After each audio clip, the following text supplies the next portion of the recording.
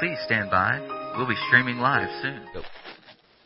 Well, good morning, everybody. Welcome today to Bible study time. Here we are looking once again at St. Paul's wonderful letter to the Ephesians. Well, it's a marvelous document full of admonitions and doctrines and things that are important to remember. And one of the things that's good to remember is that by the time the Gospels were written, St. Paul was probably dead and gone. He had gone to heaven because he was, this is some of the most oldest material in the New Testament itself. So we're privileged to look at it today and thank God for this holy word which is given to us. I'm going to be opening chapter 5 of Ephesians. Of course, there's 6 chapters in Ephesians. We've talked about that. The first 3 are about Paul's doctrine and theology. The last 3 are how he applies that to these churches in Ephesus, what he wants them to do, the application that he wants them to make. And here in chapter 5, see, we're right in the middle of those applications. And it's important stuff here, because you get a glimpse of not only what Paul's vision for the early church was, but you get an idea of what might have been going on in those early churches at that time that makes him inspired to speak against some of these things. Now, as we read this text this morning, I have chosen the King James Version in particular because of the words that are used that are significant for us to hear once again. They're strong words. You wouldn't hardly use them in a public discourse, some of them, because the words are just sharp and pointed right to something he's trying to address. So let us look at this. And we're going to go from chapter 5 of Ephesians. We're going to go verse 1 through 20. And if we don't go too far, we'll stop along about there. And then the next group will pick up there and probably go on to the end of the chapter. And here we are. Let us read. If you look in your Bible, Ephesians 5, verse 1. You turn to that. Ephesians 5, verse 1. We'll begin. Be ye therefore followers of God, dear children, and walk in love as Christ also hath loved us and hath given himself for us in an offering and a sacrifice to God for a sweet-smelling savor. But fornication and all uncleanliness or covetousness, let it not be once named among you, becometh saints. Neither filthiness, nor foolish talking, nor jesting, which are not convenient, but rather giving of thanks. For this we know that no whoremonger, nor unclean person, nor covetous man, who is an idolater, hath any inheritance in the kingdom of God and of Christ. Let no one deceive you with vain words, for because of these things cometh the wrath of God upon the children of disobedience. Be not ye therefore partakers with them. For we were sometimes darkness, but now are ye light in the Lord. Walk as children of light. For the fruit of the Spirit is in all goodness and righteousness and truth, proving what is acceptable unto the Lord. Have no fellowship with unfruitful works of darkness, but rather reprove them. For it is a shame even to speak of those things which are done of them in secret. But all things that are reproved are made manifest by the light. For whatever doth make manifest is light. Wherefore he saith, Awake thou that sleepest, and arise from the dead, and Christ shall give thee light. See then that ye walk circumspectly, not as fools, but as wise, redeeming the time, because the days are evil. Wherefore be ye not unwise, but understanding what the will of the Lord is. And be not drunk with wine, wherein is excess, but be filled with the Spirit, speaking to yourselves in psalms and hymns and spiritual songs, singing and making melody in your heart to the Lord, giving thanks always for all things unto God and the Father in the name of our Lord Jesus Christ. There ends the reading of Ephesians 5, verse 1 through 20 in the King James Version. It is full of smells, sensations, sounds.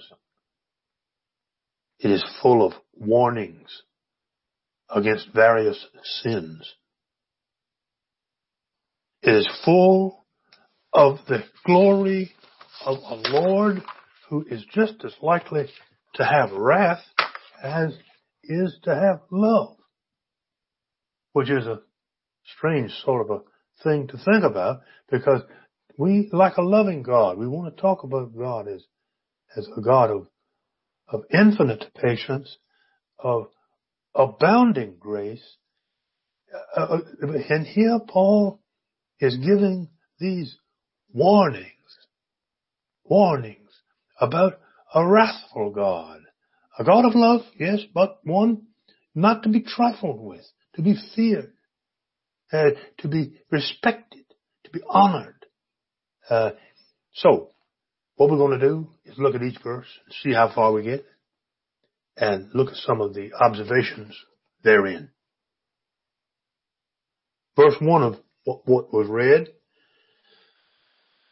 If you look at verse 1, you will see in the King James Version, Be ye therefore followers of God as dear children. The word follow means to imitate Him. Imitate God. It is all right to be in the image of God. Martin Luther called it imago Dei. That is to say, the image of God. We are made in the image of God. What better thing can we imitate than Jesus in our life as church people? And remember, this is addressed to a church and church people.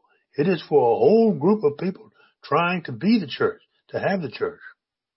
Verse 2, walk in love, as Christ also has loved us, hath given himself for us, an offering and a sacrifice to God for a sweet-smelling savor. Now, what in the world is this sweet-smelling savor all about? Well, it is about this notion that, well, put it quite simply, Jesus has an aroma of sweetness and goodness, a perfume, like was given to him at his birth by the Magi, like was put in his hair by a woman who loved him. All around Jesus is this aura of sweet-smelling savor, which is said because he is the ultimate sacrifice of God sent to this earth. The church down through the ages has tried in many ways to duplicate this. The Hebrew faith as well burn all sorts of offerings and so forth to get this sweet smell in the air. The most remarkable I came across was the censer in the church in Galicia, Spain. Galicia, Church of Santiago de Compostela is in Spain, that has the largest censer in the world. You good Protestants may not know what a censer is, but it is that thing that the acolyte whirls around his head, and, at the altar, and it's smoking, and it's on. You can clearly tell it's on fire.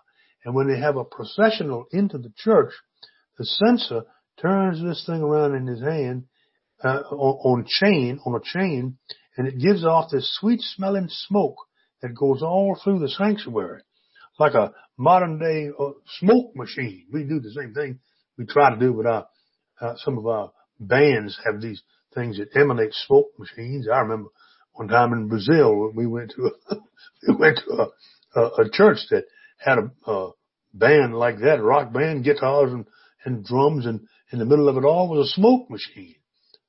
So, but in Galicia, Spain, the censer is not whirled by one man, but by 8 men in red robes, and that thing weighs 180 pounds. It's as big as a trash can. And they pull all that thing up in the air and swing it back and forth all the way down the aisle of the sanctuary. That thing's smoking and puffing all the way back up the aisle of the nave like that. And they'll do that thing over and over. And it to put that sweet smell and savor and remind us that our prayers goes up to God, just like smoke. The more we pray, the more we put out smoke, and God hears us. So that's an interesting thing to think about. And I want to use it kind of as a theme to go through here. Think this morning about what smells delightful and what stinks to high heaven. And another thing you ought to think about too, because the warning here is that just as Jesus smells good, the devil is as rotten as a bunch of old eggs. That is to say, it smells terrible. And your olfactory nerves are connected directly to your brain. There's nothing in between. That's why these poor people with COVID lose a sense of taste and smell, because you get in your nose, it goes directly into your brain and has some kind of effect on it. But there's power in that for us to remember what we get close to, what we get a whiff of. If it's bad enough, it'll come right directly to the brain. So, verse 3, but fornication, all uncleanliness or covetousness, let it not be once named among you as becomes saints. All right. That's verse 3. The end of it is the hope that we will be saintly, that we will be a group of people in the church that have a sense of what it is to be holy and saintly. The word fornication here is porneia, where we get the word porn, which is evil, where we get the word pornographic, which means evil writings. Some senator, I don't know who it was asked whether or not something might or might not be pornographic, and his reply was, I don't know whether it is or not, because the only way I can tell is if I see it. You got to see it in order to determine what it is. But that's what that word means. And covetousness, you don't want to, but this must not be named among you. Fornication and covetousness. Covetousness is greediness, the sense of being a greedy individual, wanting more and more of things. More and more, just being greedy. You want what you want, and you don't want anybody else to have what you got. That's greedy. That's a greed. That must not be named among us. In verse 4, neither filthiness, nor foolish talking, nor jesting, which are not convenient, but rather the giving of thanks. So, just as he thinks the church should be saints, and then warns against those things that would detract from it, here he thinks the church needs to be thankful all the time. And he gives things that are warnings against that.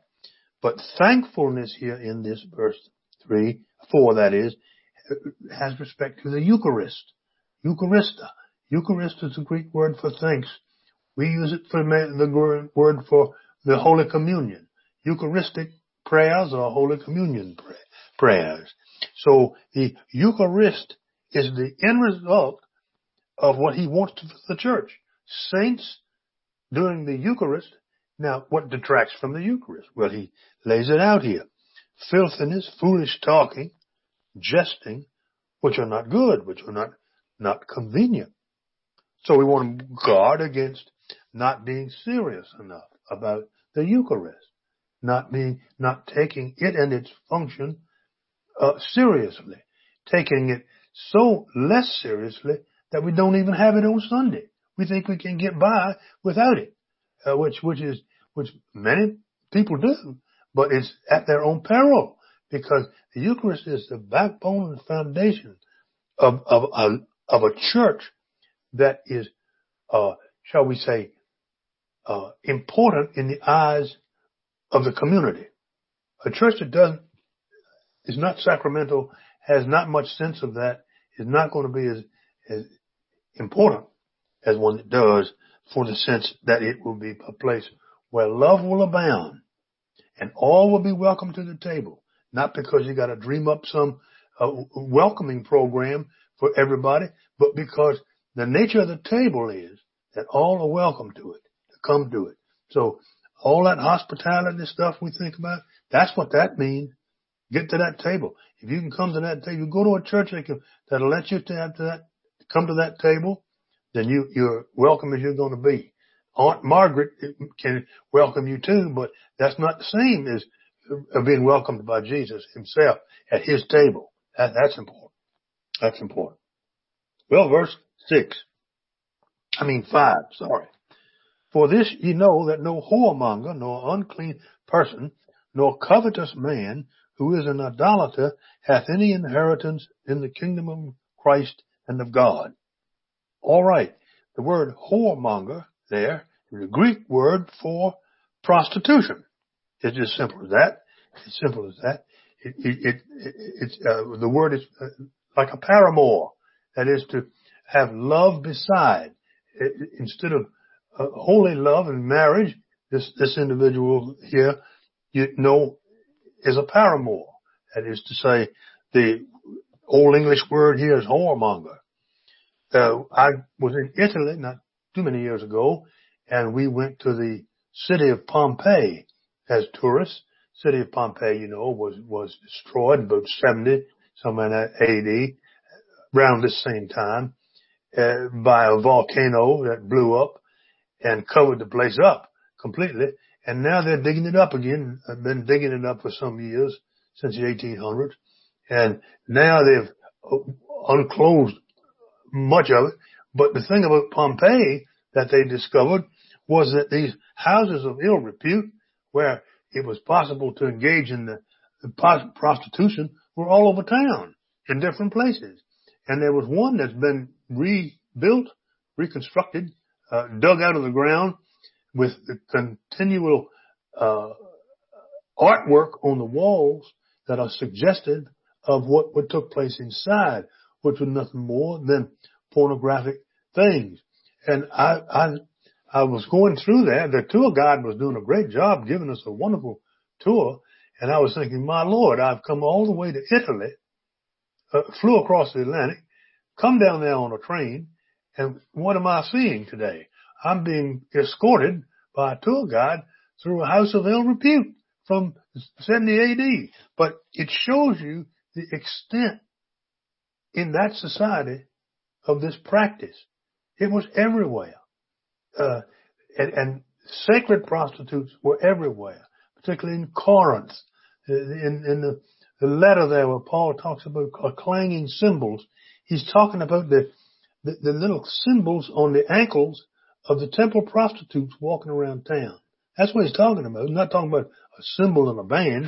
He's talking about that. Well, this and covetousness and idolaters hath no inheritance in the kingdom of God in Christ.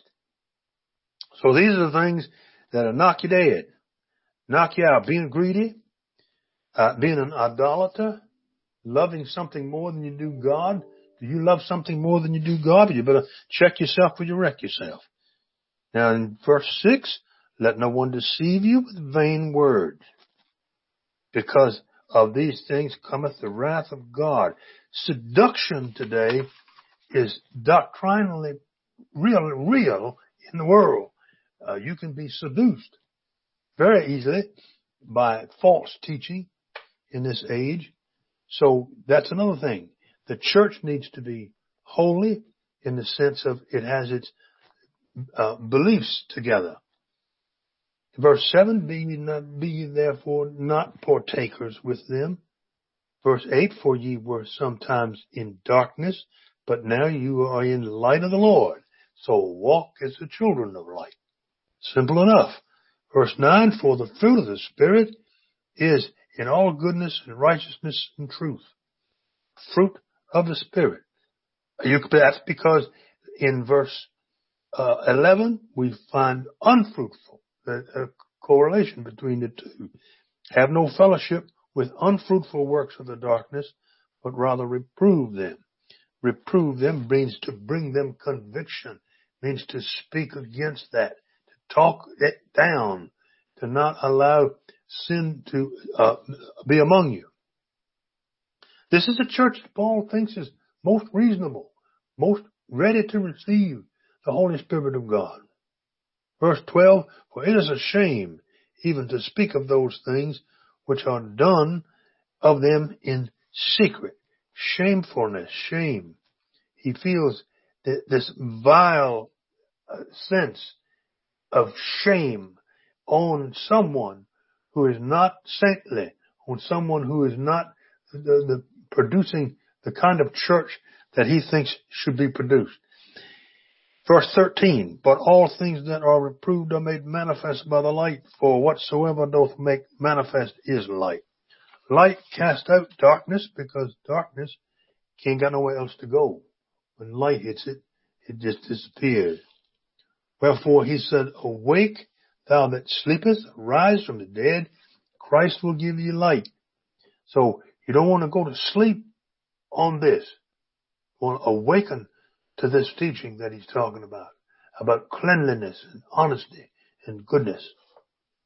In verse 15, see then that ye walk circumspectly, not as fools, but as wise.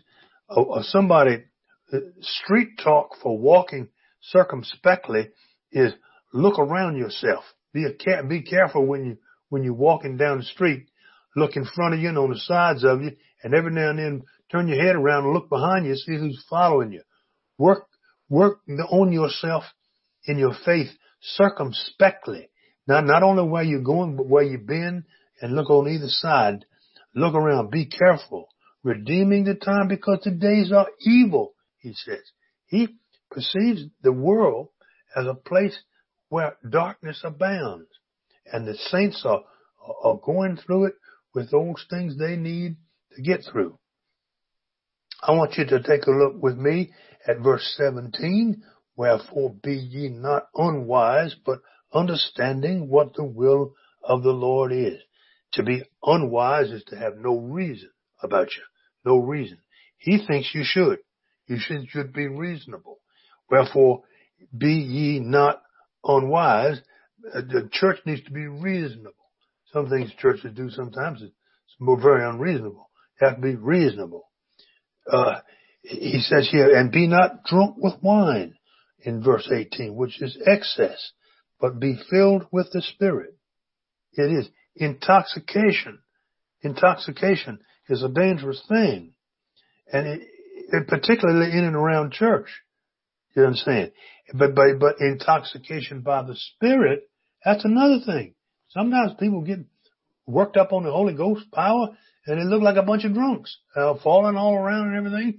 How do you tell the difference? Well, you tell the difference by the sweet smelling savor, for one thing. A bunch of drunks smells awful. You ever been around them? I have. It's a terrible thing to have to endure. But people on the Holy Spirit who are intoxicated on Jesus and in love with Jesus, they just have a sweetness about them. It's so wonderful. The Methodists there get a bad rap for that. We were always said that we were opposed to drinking. Well, yes, we were, but one time, because most of our people at one time were very, very poor, frankly, and alcohol can break up a home. It can destroy a home, particularly a poor home, where the breadwinner is intoxicated all the time. They can't do any work. So, yes, we were great proponents of prohibition, and I'm not ashamed of it, because we went through a period in our history when we needed somebody to do that, and we did it.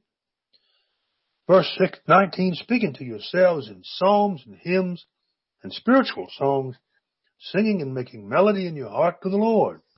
Well, look at that 19, just full of music. Music, all kinds, different kinds of musical stringed instruments. Make a melody in your heart. Maybe it doesn't have any lyrics. That's cool. Make whatever you got, make it. Make some noise in the sense of the joy of spiritual singing. Psalms, hymns. They are pathways to the Lord. And finally, in verse 20, he says, giving thanks always for all things unto God and the Father in the name of our Lord Jesus Christ. Sweet smelling savor. Eucharist again appears. Giving thanks always for all things unto God. See that? Giving thanks for in the name of our Lord Jesus Christ.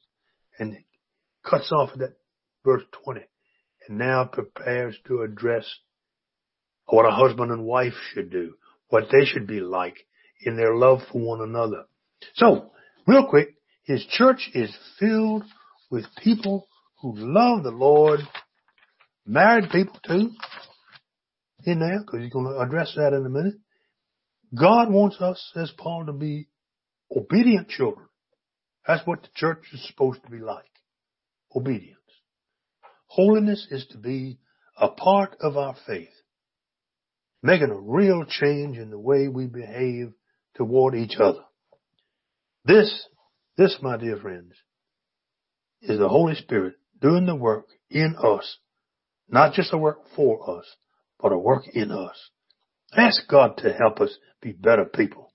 More loving, more kinder, more gentle, more like real, maybe church people ought to have been in the first place. Sanctified people. Not just a bunch of justified people thanking Jesus for what he did, but a sanctified people moved and empowered by the Holy Spirit of God to be clean and clean ourselves up, our community up, but at least make a stand where we know we can stand on the good ground of Jesus Christ, our Savior and Lord. Isn't that a good lesson? I think it is. And I enjoyed being with you this morning and hope you did too, being here. And I'll see you next time when we can get together again and study the Bible. All right? Okay. Bye-bye.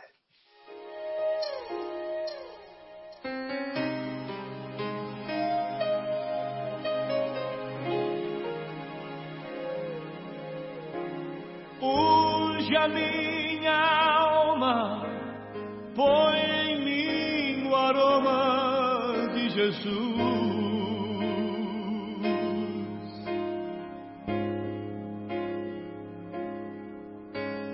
Lírio dos vales cresce em beleza, força e luz.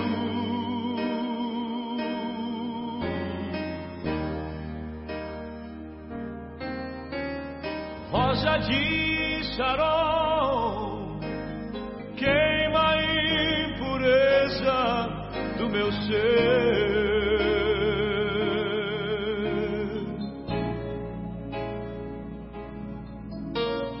Estrela alva brilha em mim, brilha a luz que nunca